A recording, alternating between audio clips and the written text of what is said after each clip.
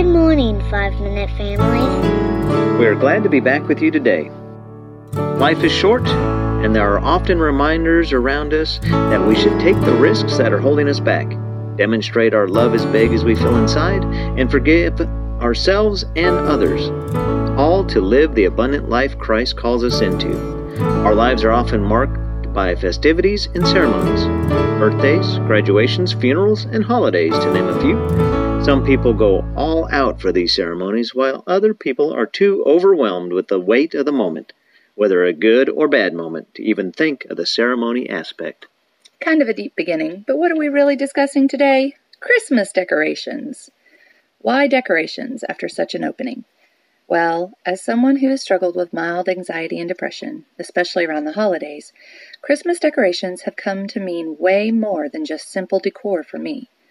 My quickness in putting up decorations is often indicative of what is happening in my head and heart. Now, in full disclosure, we have zero decorations out right now. But this year it's due to construction projects and time, not emotions. Whether you are a November 1st, day after Thanksgiving, Christmas Eve, or somewhere random decorating type of person, decorations are part of the ceremony of the celebration of Christmas. Decorations can bring smiles to saddened faces, and they can work to draw a family closer, if we allow them to.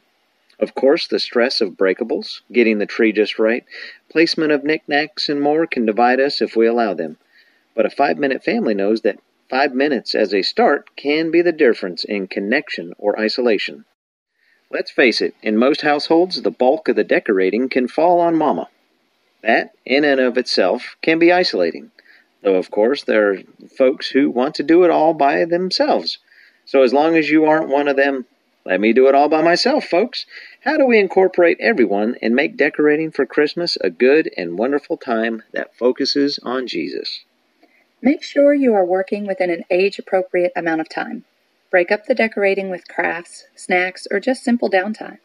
This is important for families with young children or children with special needs. And for those type A personalities out there, make sure you start at a time that will allow you these breaks, because as you begin to stress out about the house being a mess, the more fun you take away from everyone else. Be sure to assign age-appropriate tasks. Some families take turns having a kiddo put the tree topper on. Some families always have Dad do it. Some families aren't organized enough to remember who does it year to year, and it is simply random. Whatever the tradition part, make sure that you have the kiddos have tasks that can allow them some level of autonomy so that they feel fully included and take pride and ownership of some of the decorating. Scale it back or beef it up, depending on the emotional, mental, and physical needs of the family members that year. Sometimes you are ahead of the game and will be able to do a full Advent calendar, which, by the way, these don't have to be expensive.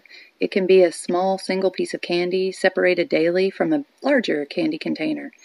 You can be well organized and do a full Jesse tree with the tree and ornament creation, or even an elf on the shelf for one of the alternatives, such as Shepherd on a Search or the Rascally Reindeer.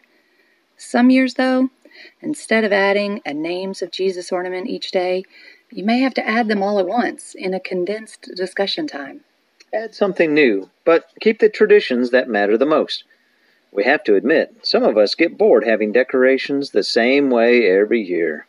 By adding a new decoration or game to the decoration festivities, we can spice things up a bit, but keep those elements that have come to mean the most to your family identity. Another thing to include while decorating as a family is music. I was on a Christmas music strike for years. Other than Christmas Day, Christmas songs just bugged me. So on those years, Christian praise and worship music took its place. That way I wasn't irritated, but we were keeping our minds on our purpose for decorating in the first place. Remember, Christmas decorations are not about putting on a show. They are not about outdoing your neighbors. They are not even about winning a prize in the hearts of your children or grandchildren.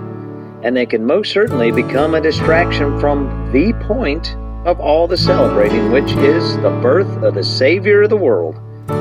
Christmas decorations should be an outward expression of wanting to pursue the joy of Jesus, the joy of simplicity in low decorating years, or the joy of complexity in extensive years. He brings them both, Cherish one another in all of them, and be blessed.